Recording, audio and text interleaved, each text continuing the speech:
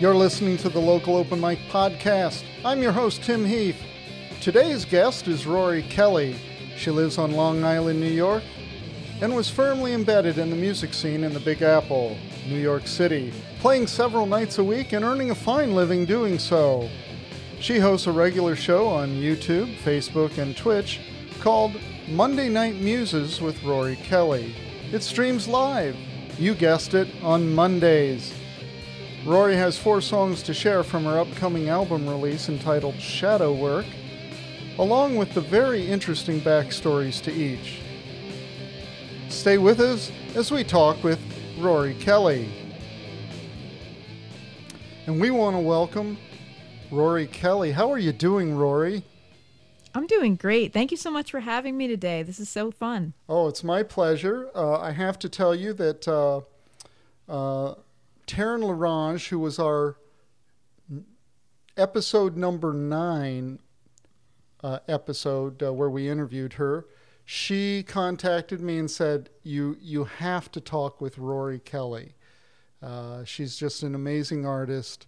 And so we connected via email and made an arrangement, and here we are today. I had a chance to listen to your music. I'm so thankful you sent your music that we could queue up and have some of this done. It's very good music. It's edgy. I think people will like it. Thank you. I hope so. Taryn's so great. You know, I only met her during this year. We've met virtually, not in person yet because COVID. But she's played some really big festivals. She's done some really good things, and she doesn't act like that. She's very down to earth. She's everyone's best friend, you know. I really love her personality. So what's been going on for you? What's happening now? You're working on a release, I understand. Yeah, so I've got Shadow Work. It just came out digitally, and it hasn't yet. I'm in the weird in-between place where the CDs and vinyl aren't out to everyone yet, but people can pre-order. And it's out on Spotify and iTunes and all those places. It's called Shadow Work. I finished it up during quarantine, and it was kind of divine timing. You know, yeah, I was right. working on the album already, but it's called Shadow Work. It's about like facing your darkness, facing your inner demons, and well, we all did in 2020. It's the person in the mirror, isn't it? It really is. Yeah, that's what it's about. You know, like, we all have like layers and different facets of our personalities that maybe we'd rather the world not see. And I just decided to dig deep. That was like where I was, my inner world at the time. And I think that it was lucky that I got done and was ready to put it out right at the beginning of 2021, because everyone has been doing shadow work this last year, accidentally. Yeah, that's kind of an interesting way to frame it, shadow work. I haven't heard it referred to that way, but yeah, it kind of captures the moment, doesn't it, of what people are doing sort of in the dark spaces and recesses of their homes. How long did that take you to pull together shadow work? Oof, too long. before like COVID and quarantine and everything, I was gigging 5 or 6 nights a week. You know, I was full-time bar musician, which doesn't leave a lot of time for recording. Plus, as you know, as someone running a podcast, we have a similar set of to-do lists of like, okay, we have to do the promotion, we have to do the production, it's all us, you know, there's no handy team to do it for us. It just magically happens over here. I don't know what you're doing wrong, but here. Oh, do you just have like a team of elves? Can I borrow them? Yeah. No, you're spot on. It seems like an endless list when you start out. After you've done enough of them, you know what you have to do, and you get faster at it and more efficient. Yeah, it's true. So I just feel like I've had a hard time getting finished with things in the studio, and I'm very, very grateful. I work with my dad. He's my recording partner. He's great. He's a world-class engineer, as well as a ridiculous player. And it took us a good, let's see, my last album came out in 2016. So it's been 5 solid years since that release, because we're slow. When I was producing my own music, and I'm terrible at producing my own music, let me just say that at the outset. Yeah, it would take me forever to do music. When I produced other people, there was some urgency there, and things actually worked out much better producing other people. So I don't really produce myself too often anymore. Good for you. I can't. Good for you, yeah. You haven't heard them. Wait a minute. Well, no, I mean, I'm speaking as a songwriter. Like, my ears, I can't listen with the detail that my father does. I lose my my sense of freshness, Right. So I am very, very grateful to have someone to work with as a producer, because it's too much. Well, it's nice to have him as a resource. What is his background? So he's been a musician, like a working musician his whole adult life. He started recording in his dad's basement in Queens when he was like 20, and he actually recorded a demo for Blondie in that basement. Basement, wow. And apparently, like, Debbie Harry and his dad made friends and like would hang out on the porch chatting like in between takes. That's a great story. So, yeah, it's really cool. And he ended up, just pushing himself, as he loves recording. That's his thing. So he opened up a studio called The Workshop and did a ton of work for movies in the 80s, scored a couple of films, and had like, major label projects that he was called to work on pretty regularly. Then I came along, and he, I think, wanted a little bit of a more like stable day-to-day lifestyle. He started teaching. So he taught that, sound engineering and recording for a bunch of years. And now he's retired, and he was retired for 5 minutes. And and like 5 minutes later, he was like, I'm bored. I think I'll open a studio again. Right. So what part of New York do you guys live in? We live on Long Island. Long Island. Yeah, Long Island. Yeah, Long Island. Yes, it's the Long Island Expressway. It's just like one long parking lot. It's amazing. And it's nice to stay home because of that. So I have to say, I did a time audit once when I was working and gigging, in bars almost every night.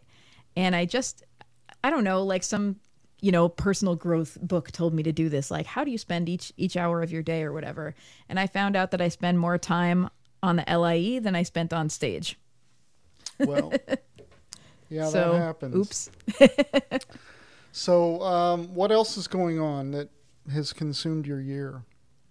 Well, apart from recording and releasing this album, which is a lot, I've been live streaming kind of nonstop. I had started a little bit before COVID happened. I would, like pop a phone up at my gig and, like stream some music. And then that became the only way I could share music really quickly, overnight, as I'm sure so many other people you've talked to have had that experience. And I have to say, like, I've gone all in. I've really enjoyed it. I really enjoy, I just recently became an affiliate on Twitch. I'm like a little Twitch baby, but I'm learning. And it's been really special. I do a weekly live stream now called Monday Night Muses. It's every night, and it's on my Facebook, Twitch, and YouTube. So if you type in Rory Kelly on any of those websites, you will find me at 7 p.m. Eastern on a Monday night. I have an opener. I get to present another songwriter for an hour, and then I play. And I play songs, I read some poetry, I do some live looping. It's very much like an artistic playground for me. And you tried that driving test.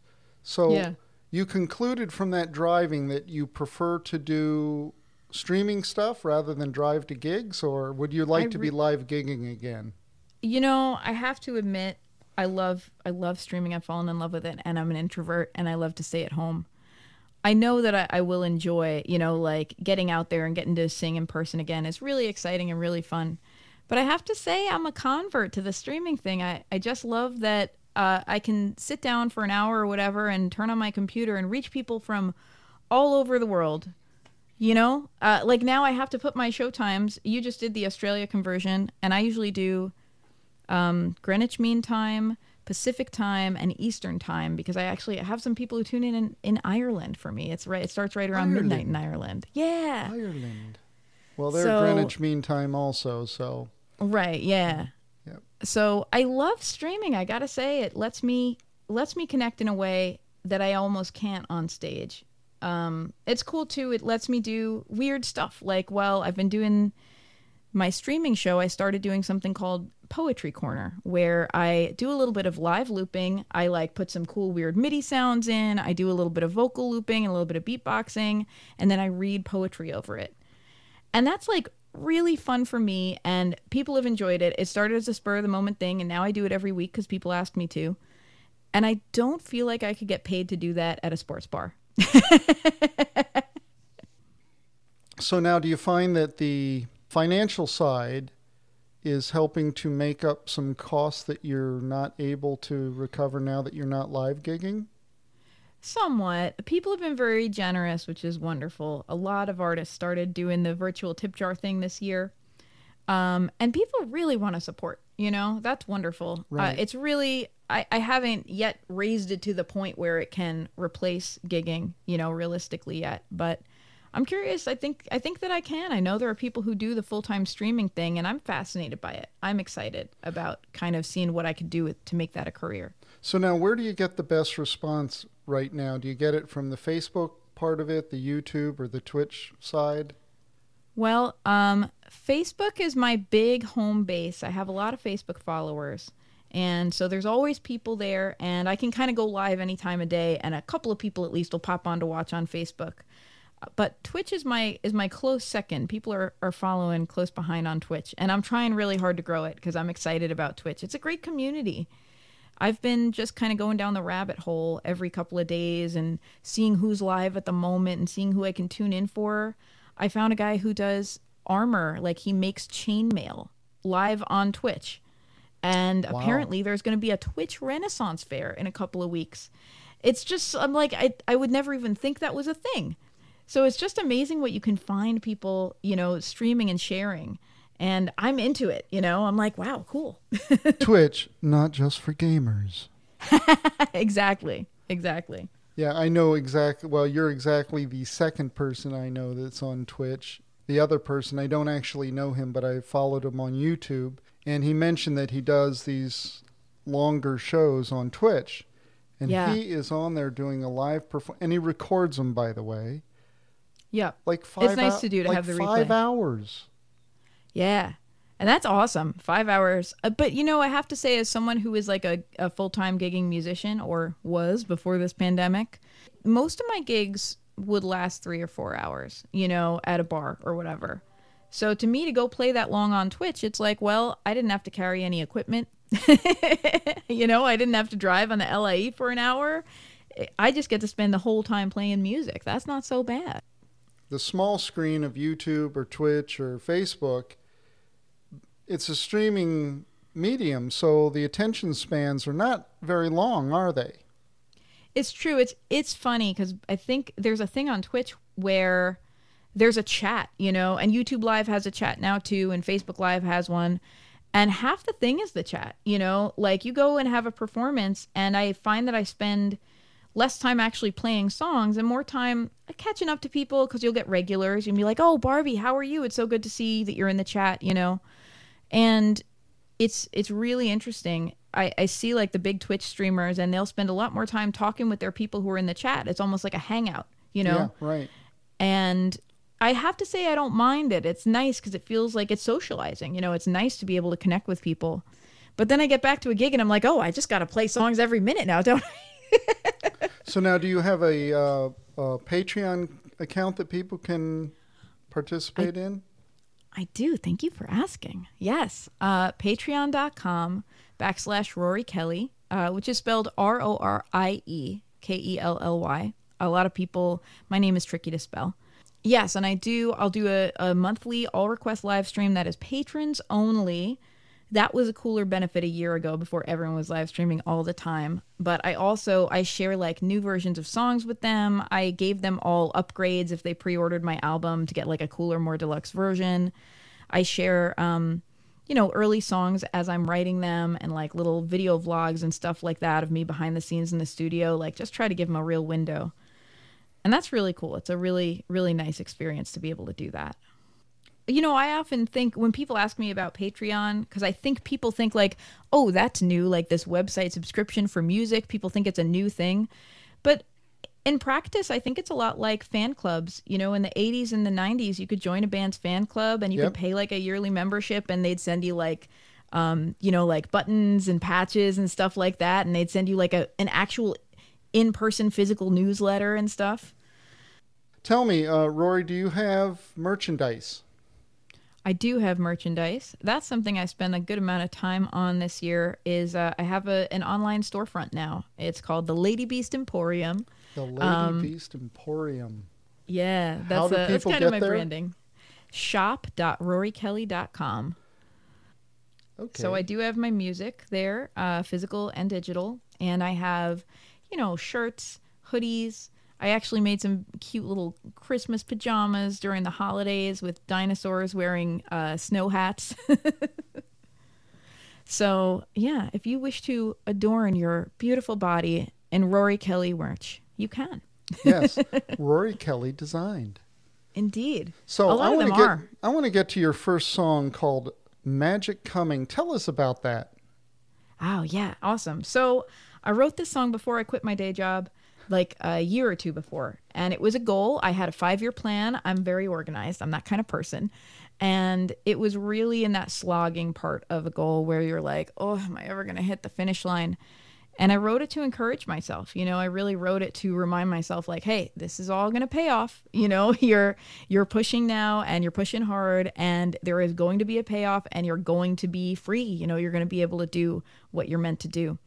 And true story, because I did quit my day job 2 years later. But that's really what that was. It was an encouragement song about making your own luck, which is something I believe in very strongly. Well, this is a wonderful song. It's called Magic Coming.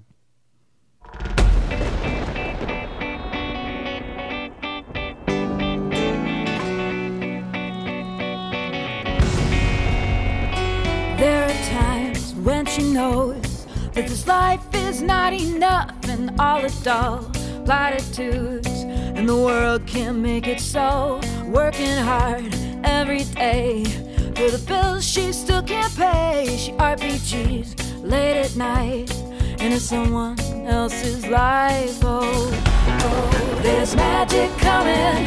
Oh, there's magic coming. Oh, there's magic coming. Where you gonna be tonight? Oh, there's magic coming. Oh, there's magic coming. Oh, there's magic coming. Get ready for the big surprise. When's it gonna be my turn? When's it gonna turn around? When am I gonna wake up happy, knowing what I found? When's it gonna turn around? When's it gonna be my turn? When am I gonna wake up smiling, knowing what I learned?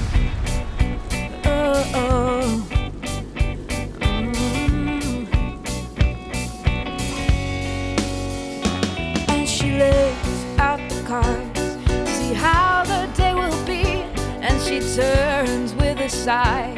It's another one of these, but the wind blows strong now. She knows it's only time, just a matter of time, until she spreads her wings and flies. Oh, there's magic coming. Oh, there's magic coming. Oh, there's magic coming. Where you gonna be tonight? Oh, there's magic coming. Oh, there's magic coming. Oh, there's magic coming. Get ready for the big surprise. When's it gonna be my turn? When's it gonna turn around? When am I gonna wake up happy, knowing what I found? When's it gonna turn around? When's it gonna be my turn? When am I gonna wake up smiling, knowing what I learned? Oh, there's magic coming. Oh, there's magic coming. Oh, there's magic coming. And she lays her head tonight, and she knows it's still not time, and she dreams with the power of a phoenix in flames, and she thinks that she begins to understand what she has inside. It's not a thing to disavow, it's not to fix, it's not to tame. Oh, there's magic coming. Oh, there's magic coming. Oh, there's magic coming. Where you gonna be tonight? Oh, there's magic coming. There's magic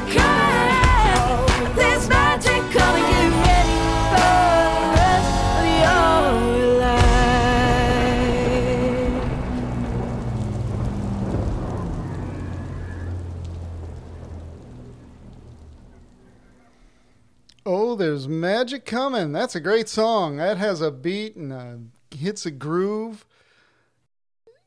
Your music differentiates it from some of the other music that I've listened to in that it feels like it defines an East Coast kind of a vibe, a sound. Oh, interesting.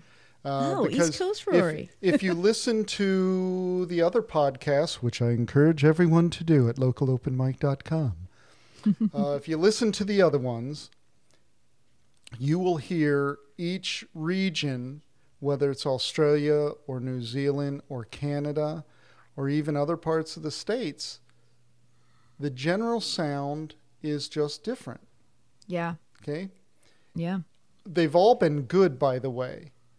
This one, it's definitely ready for radio airplay, too. So it's got all the hooks. Thank you. Yeah. I hope DJs agree with you. Hope DJs agree. Yeah, in fact, that, like, you mentioned that you and Taryn are trying to get some of your music into the sync world.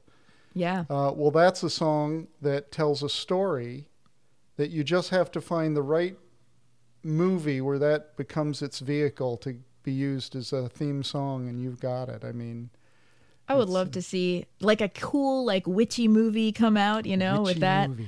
Yeah, Or maybe it's just a rom-com. How much of that were you playing on? Let's see. I'm thinking about my dad played the keys. There's a lot of keyboards on this album because I'm in love with the piano, and I've only recently gotten anywhere near competent as a keys player. Sure, I play keys also, and it can be a struggle. I'm a guitar player. Like that's my main instrument, Sure. and I've fallen in love with piano. I really spent a lot of time during the last year bringing up my chops because, if not in 2020, when? But so the keys are my dad. The bass is my dad. The drums are this great drummer that we've worked with, Katie Perlman. She's another local musician here on Long Island. Guitars are me. There's a couple guitars on there. All of the vocals are me. And then in the end, in that breakdown, that is me and my dad stomping on the floor with boots and clapping our hands. Well, that's brilliant. That's brilliant. So. It's sort of the poor man's adding bass and reverberation and low end to stuff. Well, and we did a lot of it, and it was just like important to be like, no, let's like mic the floor. I had seen this really great band. I wish I could remember the name of it, but I worked as a stagehand at the Falcon Ridge Folk Festival a couple years ago, and there was this great Irish band, traditional Irish band, and they didn't have a percussionist. What they had was someone doing traditional like Irish tap step dancing, and they literally put her on the stage and mic'd the floor under her shoes, and she was the rhythm. Wow. It was so cool to watch. And so I had that in my head. I'm like, Dad, we have to just stomp on the floor. Those Irish, they're so creative. I know, it's when we're not drinking beer, we're writing a song. I mean, that really actually does define the Irish experience, I think. Do you have a favorite microphone you like to sing into? I do. I'm very spoiled because I grew up in a studio. So my dad's got a Neumann U67, and it's just the most gorgeous, glorious, warm mic in the whole world, and I love it. So that's which is, like to buy one of these things vintage costs like as much as a car, So I'm very spoiled and lucky that I get to sing into this mic in the studio. At home, though, I use for my recording setup a Shure SM27, okay. And it's great for live streaming. It's a really nice condenser mic. And it's really affordable. It's like you can get them for a few $100. And so it's great. It will mic a vocal as well as it will mic a guitar. Like both will sound pretty good. And we've learned through trial and error that it tends to capture my vocals pretty well. So that's what I'm doing when I'm like in the home studio. Okay, so I normally get to these kinds of questions later. What kind of guitar do you like playing? Ooh, so I have an Alvarez Yari. And I really like it. I don't think I've seen anybody have an Alvarez so far, so you're a first. I'm the first. I really, I love this guitar. I've had it since I was 16 or 17, when I was at the point in my musicality that it was time to get like a good guitar, you know, instead of the one I had learned on. And my dad found it for me at Sam Ash, I think, and said, Rory, there's this beautiful guitar and it's on sale and it's, being sold for less than it's worth and it's gorgeous and it's got a great tone. Here's the problem. It's purple. And I'm like, have you met me? That's not a problem. So it's like got a purple, like violet dyed, like flame maple situation. Oh, how fun. People, Yeah. you're going to have to go to her website to see that. It's a show all by itself. It's gorgeous. And I love the tone. I love Alvarez guitars. I find have like a little more bite to them than like a Taylor or, a Martin. And nothing against Taylors and Martins. They're beautiful guitars. But I'm kind of an aggressive player. I feel like I can get my aggression out with an Alvarez.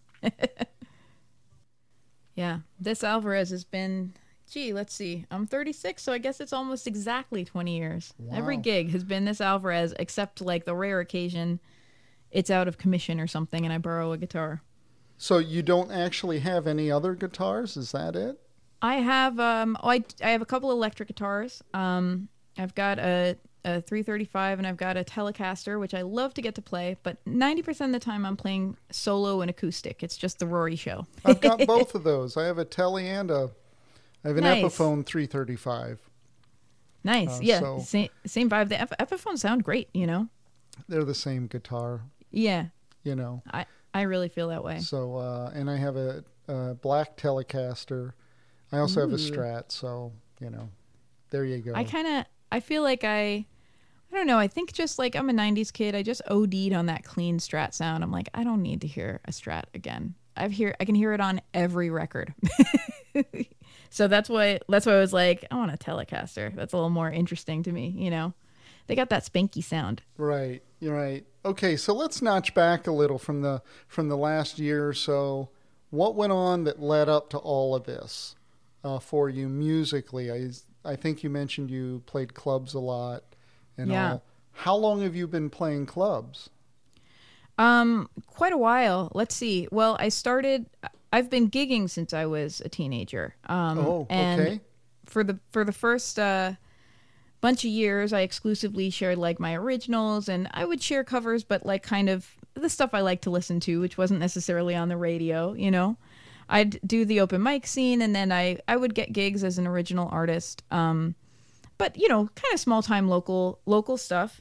And at some point, I realized that I just wanted to be doing more music. I was working at a day job and all of that, and I was like, if I could be making music for a living, even if it's not the original stuff, I'd get to play my guitar for a bunch of hours every day. That's neat, So I started doing like weddings and gigs in bars and gigs in restaurants and stuff like that, where you're playing like, top 40 stuff, songs people know, classic rock. And that's been since, 7 or 8 years now that I've been doing that. Who are your favorite bands? Let's see. I grew up on Ben Folds 5 when they were Ben Folds 5. Now it's just Ben Folds. I love Tegan and Sara. I just absolutely love everything they do. And I'm a big Alanis head. You can tell exactly how old I am by my references, I'm sure. Yeah, she's a good Canadian gal. She is. She's so good. She just came out with an album Yep, she sure did. last year. And so did Fiona Apple, which was amazing and came out at just the right time.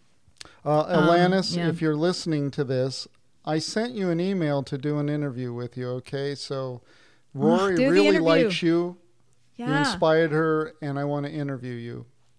Yes, I just it's thought really I'd true. send that out to the universe. Maybe she'll Hear listen. us, Alanis. Send it into the Alanis ether. There you go. Yeah. Song length. I made a note about this. When you write songs, knowing that we're kind of in a streaming world, do you write songs that you try and be conscious of the length of the song?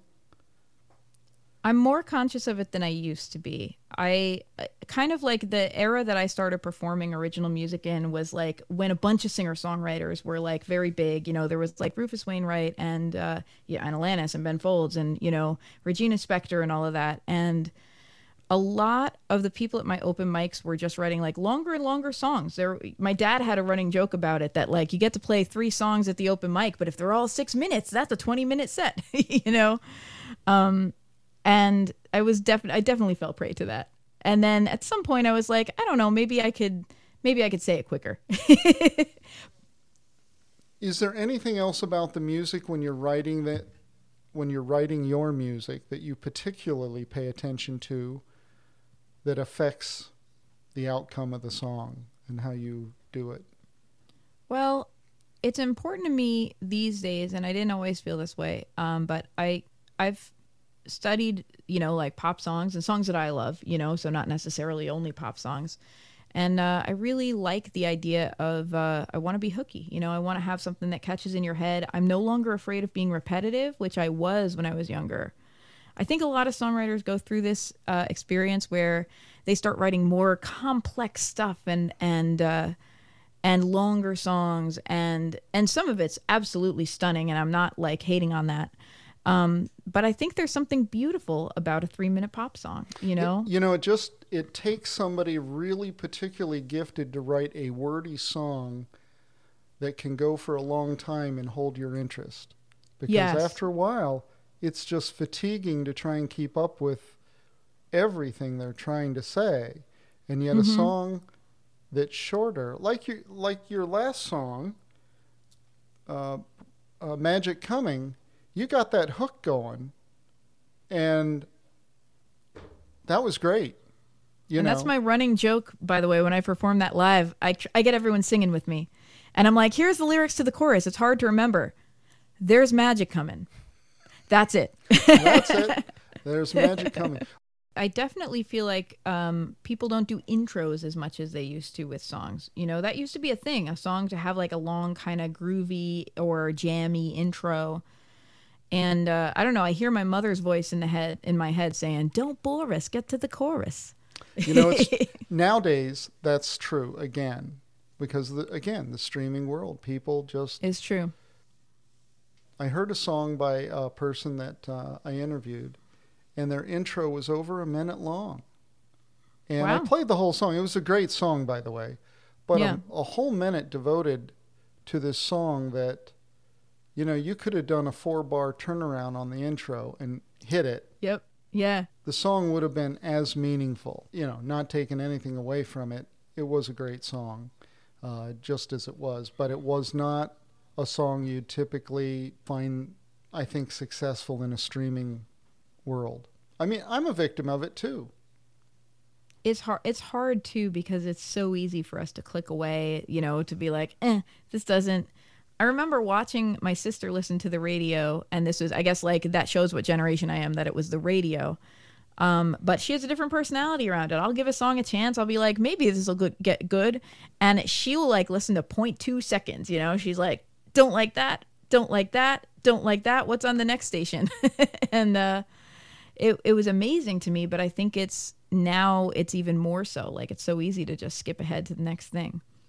What were you doing before the gigging? You said you were working. How did that go? I worked in tech. I kind of accidentally had a tech career for a while. And I say accidentally because it really was, I never wanted a career other than music, you know? So I always kind of looked at whatever job I had to pay my rent, you know, as, right, well, a job I had to pay my rent, you know? But I had to learn how to code because I needed a website, because you need to have a website when you're a musician. So I taught myself how to code because I'm that person. I'm a nerd. I was like, I could do it. I can do it. I could do it. Why not? And I learned how to code. And a year of my life went by, and I learned how to code very well, by the way, because I'm a detail-oriented person, which I can tell you are too. You know, I wasn't going to do it halfway. Okay, what languages do you code in? I really only do, front end stuff. So I do HTML, I do CSS, I can fake my way through JavaScript and PHP. But I realized it was a marketable skill at some point. And I was doing what people call like pink collar jobs. You know, I was like working as a secretary, like that kind of thing. I never heard it called that, but okay. Yeah, it's, so you know what a blue collar job is, Sure right? do, You know, you yep. think of like construction workers.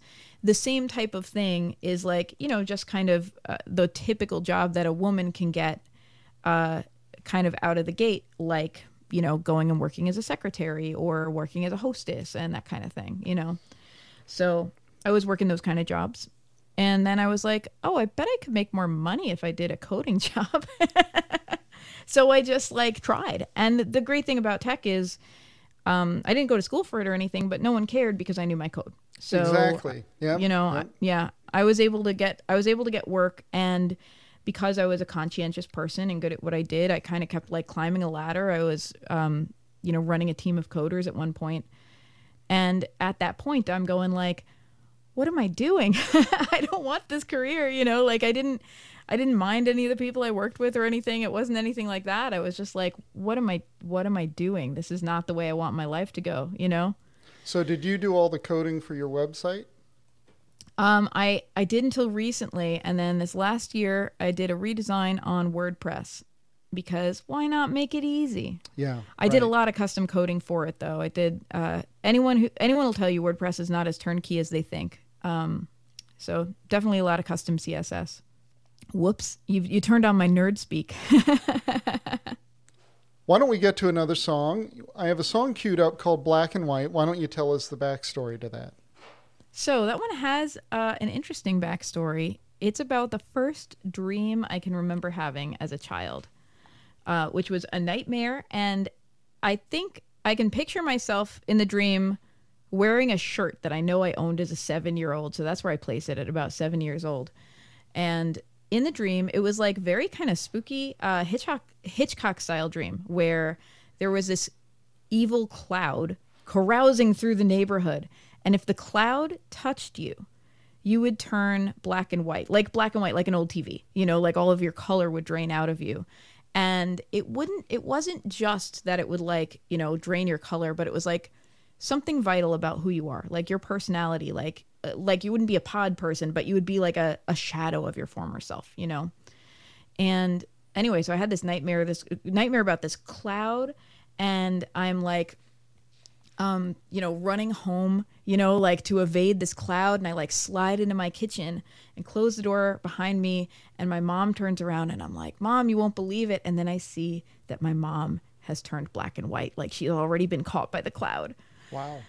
Yeah. Like what a crazy cinematic movie dream, you know, for a 7-year-old. Like, I don't know what my problem was. And so now all these years later, you wrote a song about that experience? Yeah, it kind of, I was thinking about it. I don't remember what made me think about it, but I know I was taking a shower in a tiny apartment that my husband and I shared before we bought our house. And I'm in the shower and thinking about that cloud, you know, turning my mom black and white. And, you know, you sing in the shower. I just like was like, you know, like I just started singing. And lo and behold, it became a song. Okay. Well, let's get to it. It's called Black and White.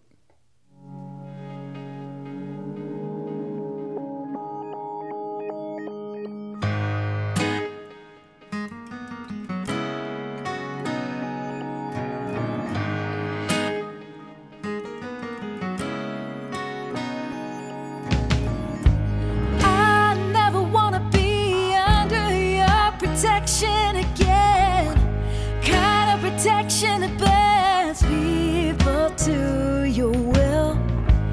I never wanna fade into nothing again. I have to pretend that I'm not who I am. Crack, boom, steal all my color, leave me standing here black and white. Crack, boom, the only time I ever went down without a fight. Black and white, black and white.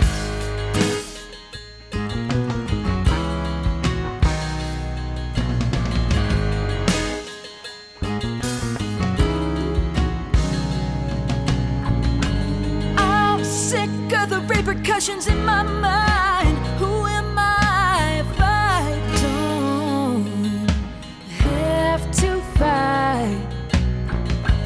I stood for myself and what I knew was right, but inside you say, in my mind, crack, boom, steal all my color, leave me standing in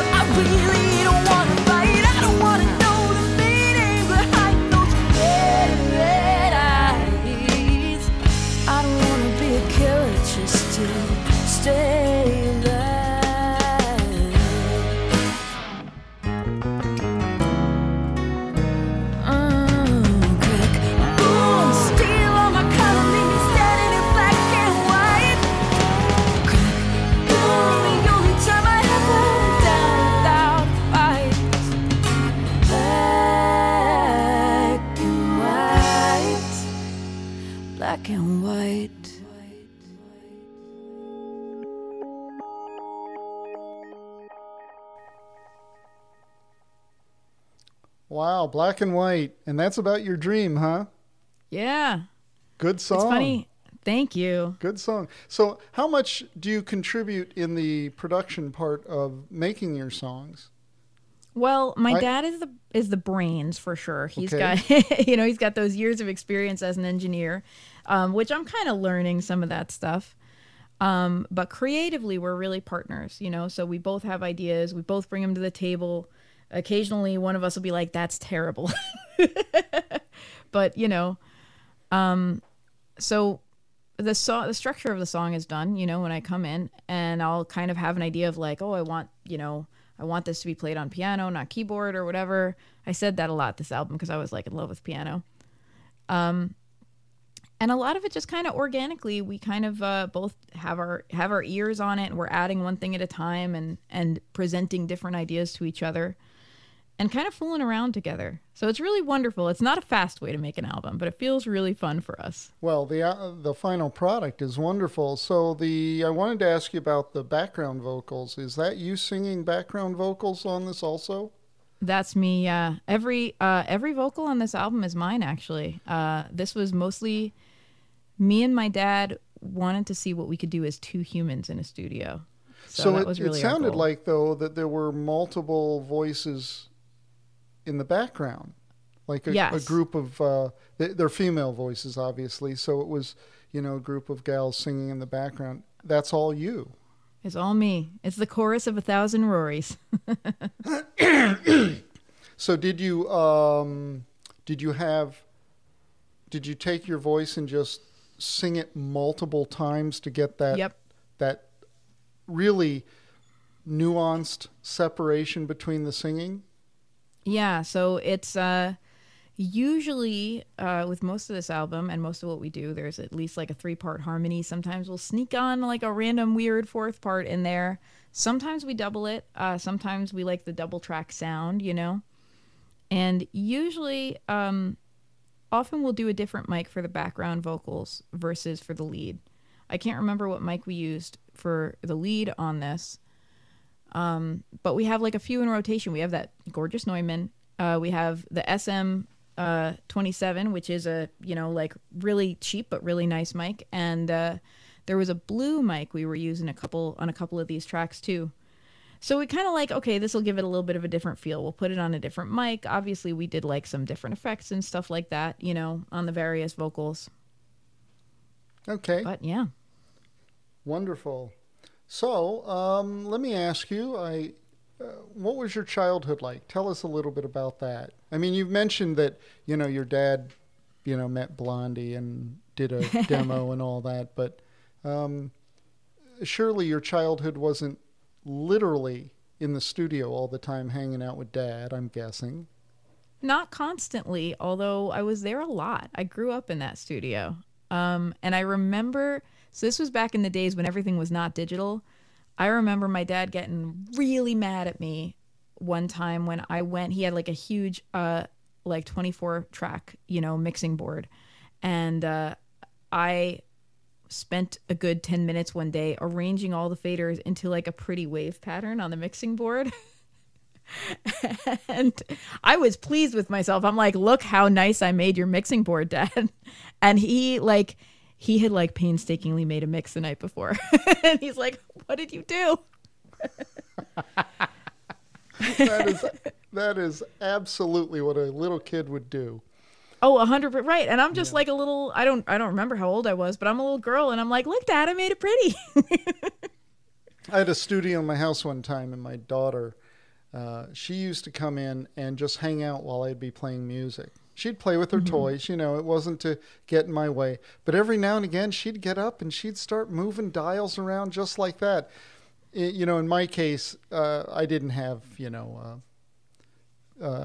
24 track tape system. I mean, I was small, but it was kind of interesting to hear you say that, because that's exactly what my daughter would do, and she's about your age too. So nice. There you have it. So yeah. Then, okay, so you hung out some in your dad's studio, but do you have brothers and sisters? I do. I have a sister, a little sister. Her name is Neva. She's a great human. She's got 2 smaller humans now. No, 3. She just had another baby this year.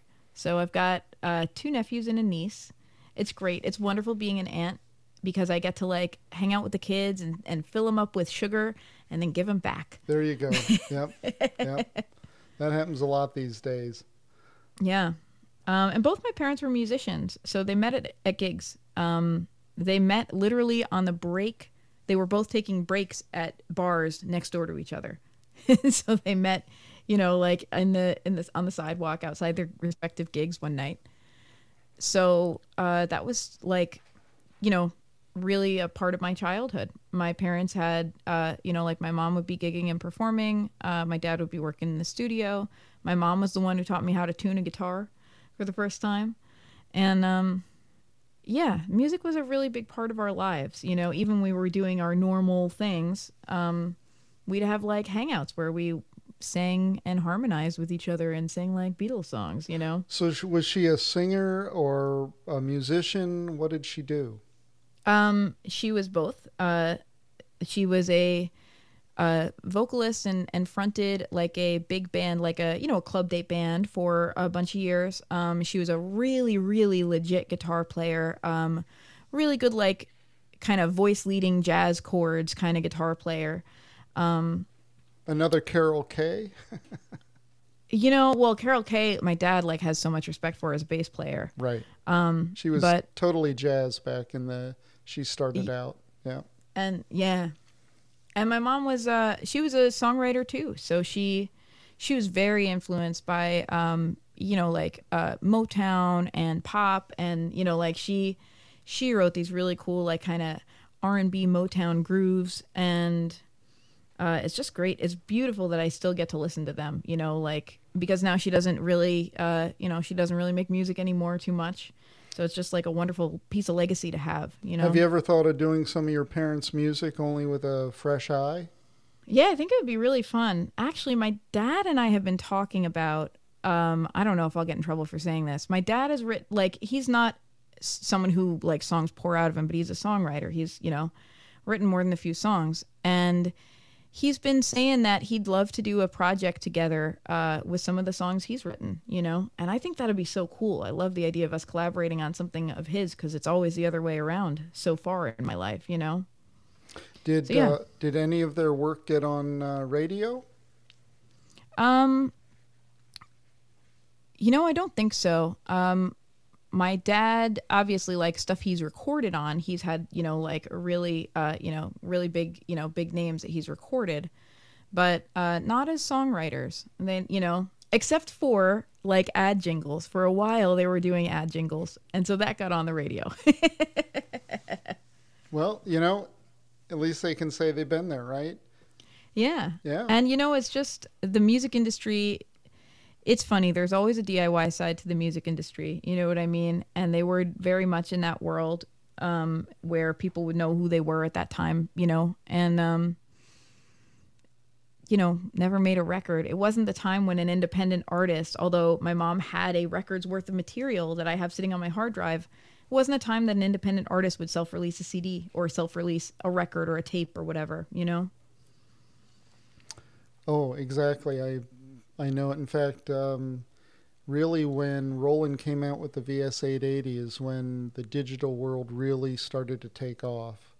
Mm-hmm. And musicians were empowered to do very credible, highly credible works right from their living room. Get a decent mic and you've got a digital recorder with effects. You're ready to go. So let's talk about busking. Have you done any busking besides the online type? I have done some busking. I have to say, I've done it, and it's not my absolute favorite to do. Although I do cover gigs now, and that's not unlike busking. Not unlike it, no. Except you're not outdoors. Yes, I did. I lived in Brooklyn for a bunch of years. I did my share of singing in the subway or singing in the park. And, throwing out the guitar case or whatever for tips. And there's things I really love about it. And it did feel which I guess my bar gig started to feel this way too. Like people wanted to hear certain songs and really didn't care about anything else you might want to share. And that's fine. You know, I like entertaining people. It's joyful to me, but I don't think it's like who I am as a musician. I think I feel like I have more to share as a songwriter. And so that's like a little bit why I'm so excited about live streaming, because I can share my originals and there's a space for that, you know? Sure. So I tell you what, I want to get at least through a couple more songs. Great. There's a song I have queued up called This Girl. Tell us about it. Yeah. So I wrote this song on the way to a gig. I was just discovering my loop pedal.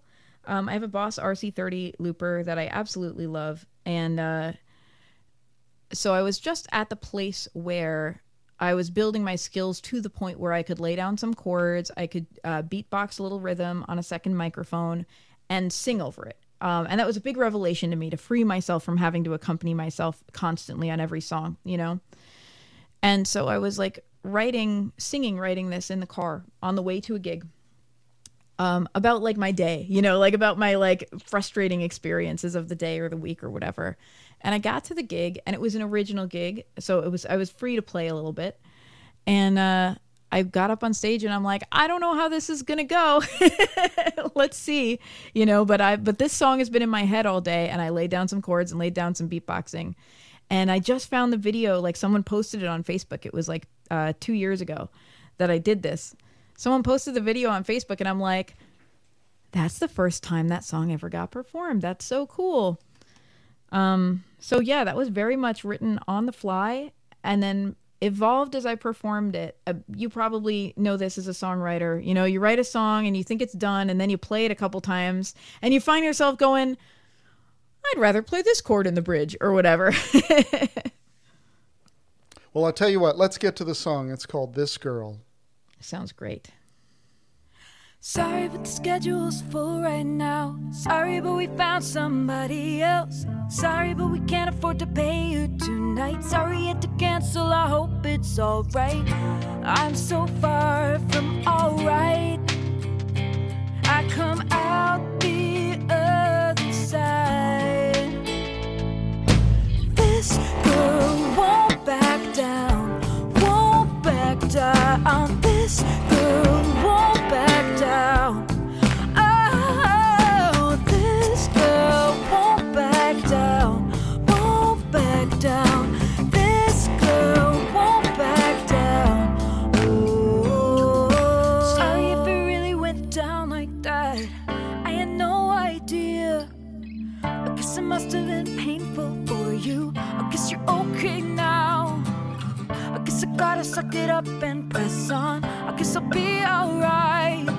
I guess the nightmares will remind me that I got to the other side. 'Cause I can't live inside the past. The time just goes so fast. This girl won't back down, won't back down. This girl won't back down. Oh, this girl won't back down, won't back down. This girl won't back down. Oh, I learned you get punished for sticking out. I learned to be strong and never shut my mouth. I learned the resistance is fuel. I won't let you make me a fool. I use the resistance as fuel. I use the resistance as fuel. I use the resistance as fuel. I use the resistance as fuel. This girl won't back down, won't back down. This girl won't back down. Oh, this girl won't back down, won't back down. This girl won't back down.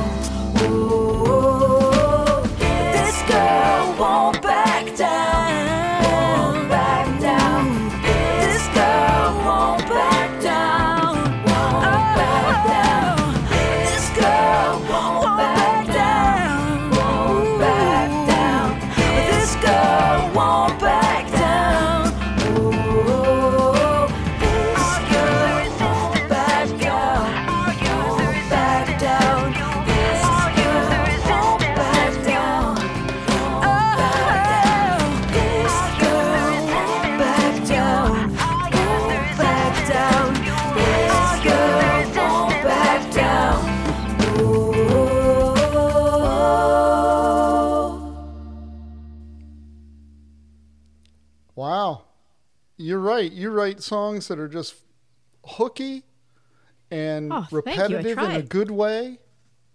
Yeah, it's easy to catch the vibe of that song. Well done. Good job. Thank you. I remember doing that in the studio with my dad, and it was like both. It played to our strengths. You know, I'm a good vocal arranger, and that's like something I love to do. And he had these really cool, just like that groove. You know, bump bump bump bump bump bump bump bump. That's all him. It's so cool.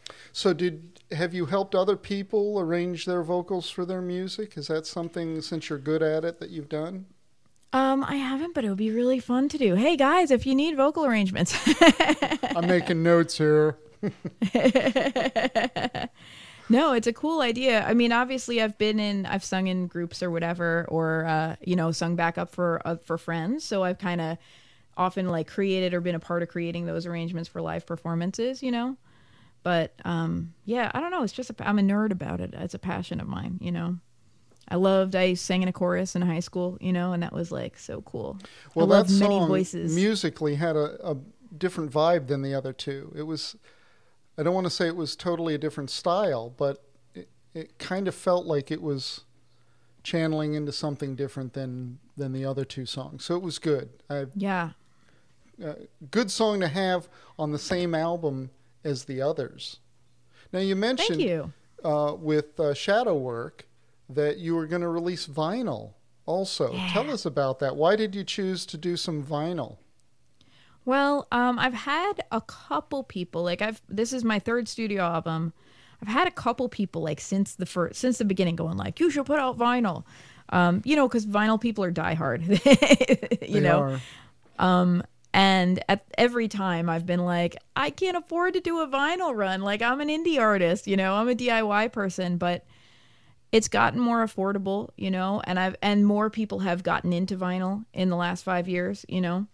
Now it's interesting, depending on the age bracket, like there are people who are more likely to have a record player in their house than a CD player, you know, for the first time in a long time.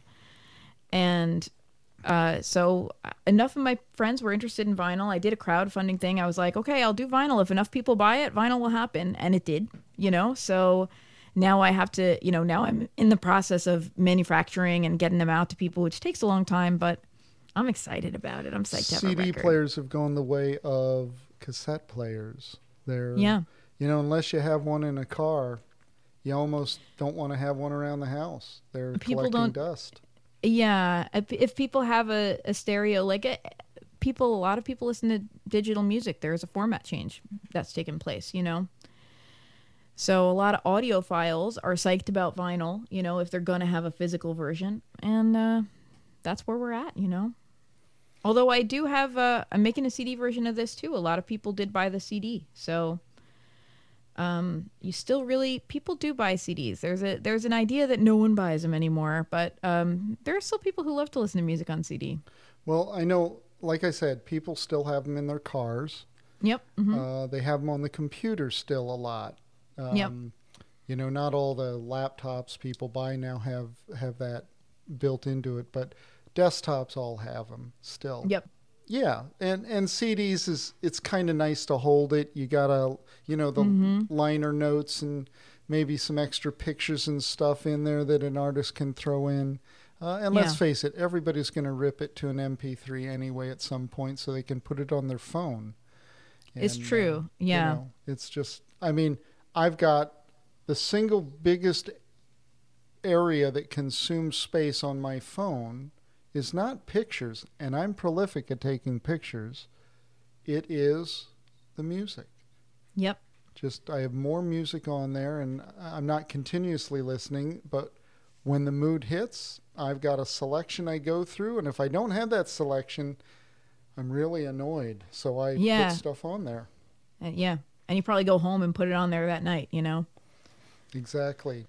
What advice would you give to a younger version of Rory getting into the music business? What would you have done differently? A big piece of advice I would just tell her is trust yourself more. A lot of my challenge over the last, however many years I've been trying to do this has been kind of unlearning the negative beliefs people have about being a musician, you know, that like you can't make money as a musician. You definitely can't make money as an original musician. If you're going to make money, it's going to be really hard, you know. And it's funny, I had two parents who made music for a living, and I still have those beliefs ingrained in my head. Yeah, that's you know? kind of interesting that with two parents that were good examples of, I'm guessing, earned a pretty good living, right? Yeah, I mean, I had like the typical like suburban upbringing. Yeah. I definitely was, you house, know, cars, like, you know, yeah, clothes exactly. that weren't from, you know, a thrift store or something. And yeah. but to still have some of that old programming installed in you to have to get rid of is kind of interesting, how that and works. I think there were sides of the business too that my parents wanted to shelter me from, you know, and I understand that, you know, and I think certainly my mom, as someone who went out and played the gigs that I play, you know, getting men who would be really inappropriate at, you know, at bars and stuff like that, feeling a little bit unsafe, those kind of things, I think she really didn't want for me, which I understand, you know, now. I think it wasn't just my parents, but it was in the 90s was when I went to high school. And it was really, that was a time, and I guess a little bit is still like this, where it's like, if you don't go to college for something real, you're not going to have a career and you're going to be working at McDonald's. Like that's literally what I got told, you know. I had teachers who would say, practice saying, would you like fries with that? And it's really hard not to have that sink in. Like, oh, I guess this isn't real. You know, I guess I have to do something real. So I'd spent a lot of time having to unlearn that and learning how to approach music, I think, more as an entrepreneur, you know, as like, this is my business. I'm a business owner, so I have to learn how to make it profitable. That's when it started working for me, when I started just honestly looking at the numbers. One of the things that's really tough, it sounds like you figured it out, but even a lot of the people I interview don't have it figured out, is the business side, because it's really difficult to monetize and put value on your art. It's hard, I think, for an artist, because a lot of us feel like, oh, I'm making art anyway, I should just give it to you, you know? Right, yeah. They don't see the value in it. Yeah, even though it's funny because it's like most musicians and artists I know, the amount of labor and care that goes into their creation, you know, they're craftspeople. You know, if you were going to buy, I don't know, like a beautiful piece of jewelry or a beautiful guitar made by, you know, a craftsperson, you would expect to pay top dollar for it because it was handmade and made so carefully, you know. And yet people don't have the same kind of attitude around the arts necessarily, even though it really, that's what it is. You know, you're a craftsperson and people dedicate their life work to it, and they don't think about the money. They just think about getting it right because that's what's important. It's their craft. So yeah, it is. It's a mindset shift. I think a lot of artists have the idea of like, I don't want to do the business. I'm just an artist. So what would you recommend to somebody on the business side that would be objective number one to do to approach their music from a business point of view, to take off the artist hat for a moment, yeah, and to put on that sort of marketing, accountant hat. All the other hats. All the other hats, exactly. Right, because there's actually like 5 of them. You know, I think the first thing I would do is recommend that they stop taking one-size-fits-all advice and ask themselves what they really want their career to look like. I think I certainly fell prey to this. There are a lot of music business blogs and podcasts and, you know, books or whatever coming out telling artists, this is what you have to do. This is what you got to do. You got to be on Spotify. This is what you got to do. You got to be live streaming. This is what you have to do. You have to brand yourself, you know, all of these different things. And a lot of this advice, you know, you have to go on tour. You have to be shooting for blogs, all this stuff. Well, it really depends on what your goals are. You know, I know musicians, like, what is your definition of success? I know musicians whose definition of success is, I want to be signed to a major label, although I know fewer of them than I knew 10 years ago, because major labels they don't represent a music career anymore, in my opinion, you know? No, they and don't. you can have a DIY career now more than you could maybe, you know, 20 years ago. Well, the fact is with music companies now, it started in the 90s.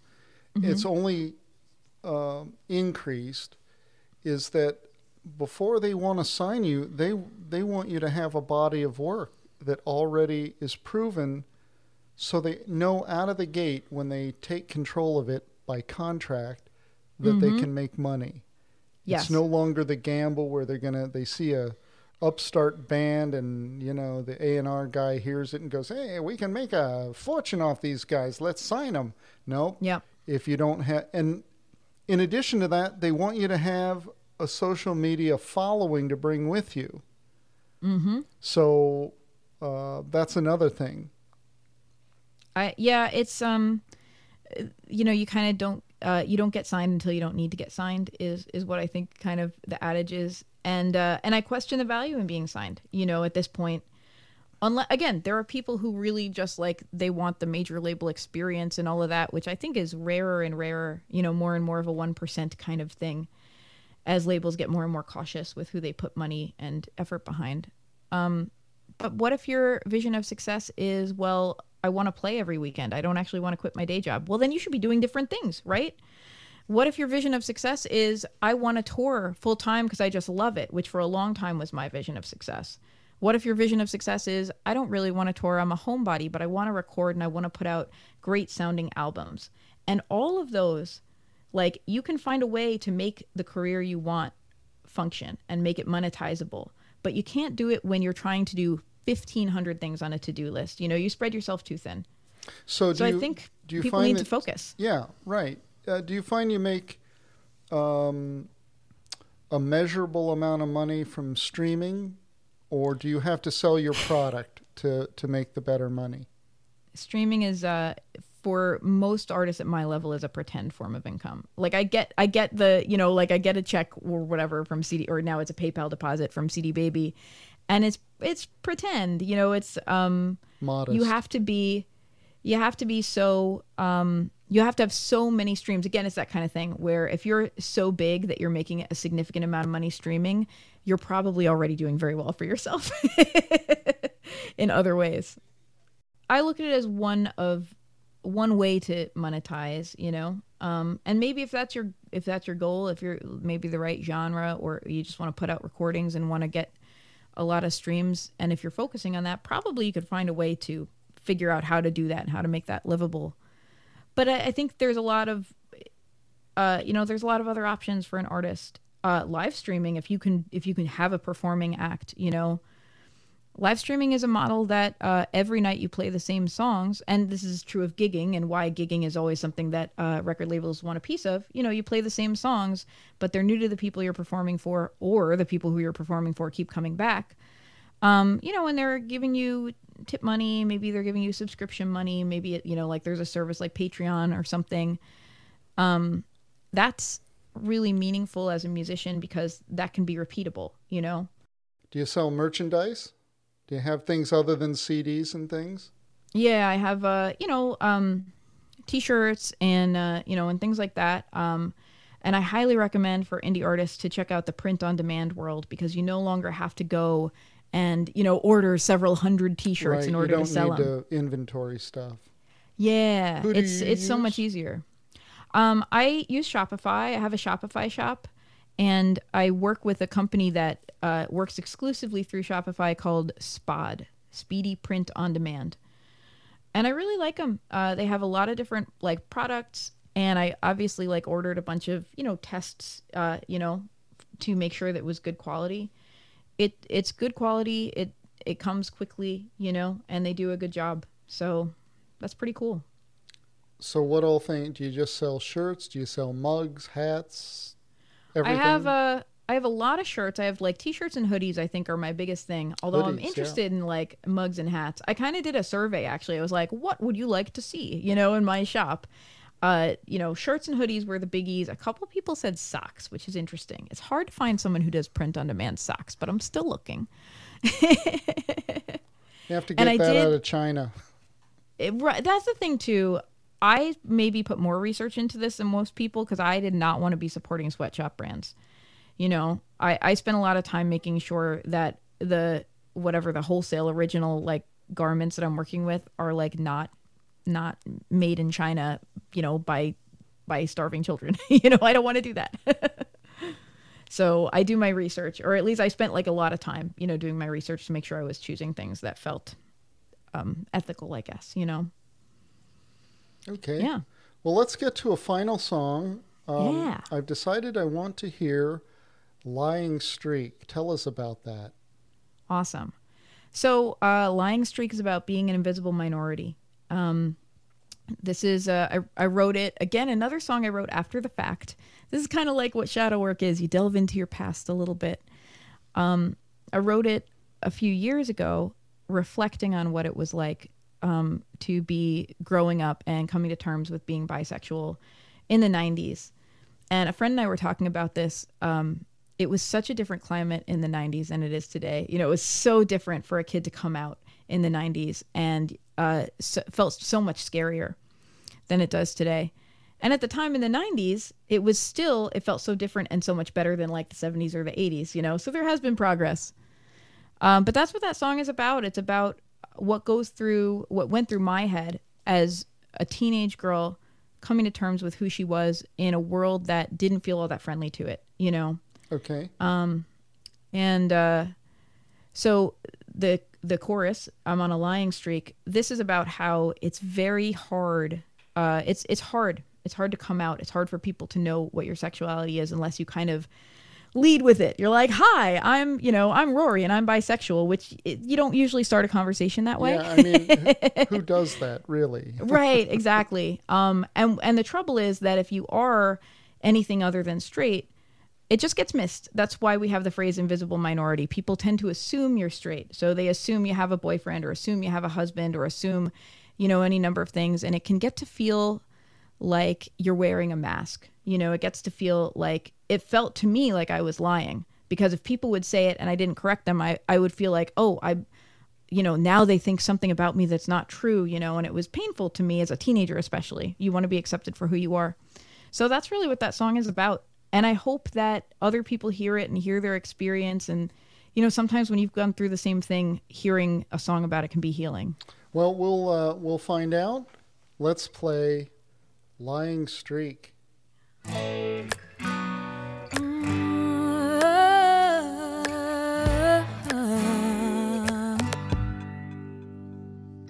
try to put my heart in it, but I just end up feeling stupid. I think that I was meant to be a weird old cat lady. I try to let go and just be myself. Has anyone ever found that helpful? I don't even know who the real me is these days. I'm on a lying streak. I didn't mean to be. I'm hiding everything about the real me. Real me.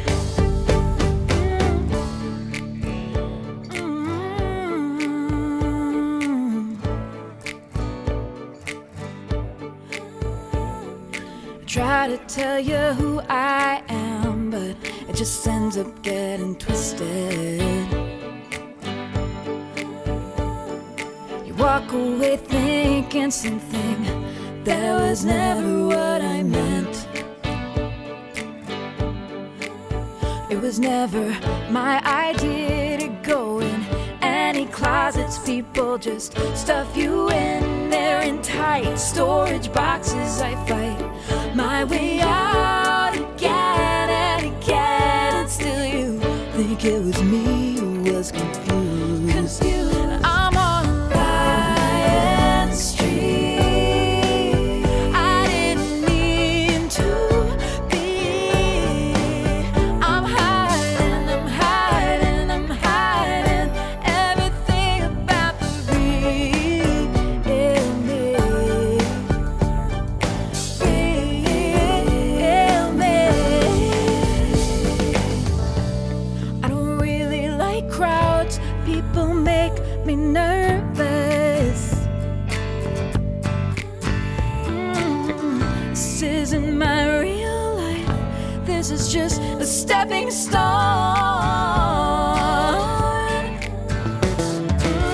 I build my life on truth. Still I put on a mask every day, every day. Only until I am smart enough, brave enough to go it alone.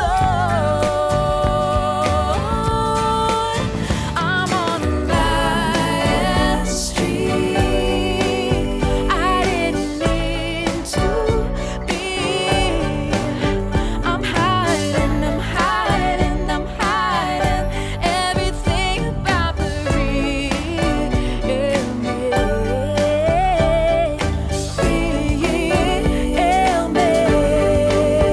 I'm on a lying streak.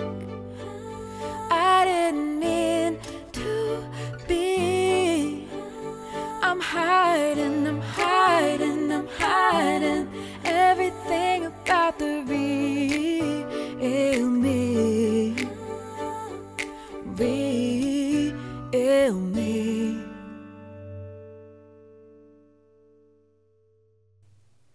Good song. Good song. That has actually a broad message that isn't strictly centric, I think, about sexuality. It's about generally who people are and what they want to be and being afraid to show it. Like, Yeah, you I know, think everyone's had that experience. like a musician that has been told all their lives, well, you can't earn a living at it. You've experienced some of that. That's a common theme, by the way, with people I've interviewed. Oh, I bet. And them sort of being in the closet about, this is what I'm going to do. And Yeah. finally, when they break out, it's the same thing. They were on a lying streak all the way up to that point. It feels scary. Yeah, Yeah, it feels it like, oh, now does. I have to do the big reveal, and they never meant to be lying. No, it's true. It's true. Yeah. And I think that's, I like the song. I mean, that's why I wanted to play it and all. Of course, I didn't know the backstory, okay? And Yeah. we still would have played it, by the way. I like the song, and it's good message. Good message. Yeah. And it's a timely you. one, too, for people to be genuine and not hide who they are, you know. You don't want relationships to struggle because somebody will say, you know, well, you don't love me. Well, you never showed me who you really were, you know. And this sort of goes to that also. It's like, you know, be genuine, be who you are, come out, stop the lying streak, you know. But yeah, good. It's hard to be yourself, you know. It can be scary, I think, for people to be, you know, to really reveal themselves. And I don't know, I hope it builds some compassion too. You know, it's nice to hear you say like, oh, I think a lot of people have been through this and I've been through this as a musician. And I hope that what it does is it builds some compassion to, you know, people who maybe aren't in the LGBT community going, hey, this is what it's like. This is what it feels like. Yeah. It's nice when we get to see each other as humans. There is you know? definitely a way to find some common understanding by experiences that aren't uniquely, you know, LGBTQ. Do I have them all? QIA usually is what we're saying now. LGBTQIA. Oh, okay. Okay, that's new on me. It's I got to keep up with this better. But okay, It's an effort. We call it the alphabet soup. But it's an effort to be inclusive. So we have lesbian, gay, bisexual, transgender, intersex, asexual, and it's important to get that representation because it's a community of people who have been outcast. So we want to be inclusive, and I like that about it. You know. okay. I've now learned something I didn't know Yeah. before. See, here I am. And that's Here to what we're educate about you on Local acronyms. Open Mic, learning things we don't know. Well, thank you so much for being with us. I know the fans are really going to they loved this music if they've made it this far, and they're going to become fans of yours. So again, thank you for taking the time. Thank you so much. Thank you for having me. Thank you for this wonderful, wonderful conversation. It really means the world to me. And that concludes our interview with Rory Kelly. Be sure to go to her website, RoryKelly.com. That's RORIE Kelly, KELLY, all one word, RoryKelly.com, and you can find where shadow work is going to be available. Check her out on YouTube and Facebook and Twitch. If you are a Twitcher, you'll surely have a good time watching Monday Night Muses. You're listening to Local Open Mic, the podcast. I'm your host, Tim Heath, and remember, get on the stage, step up to that microphone. The world is listening.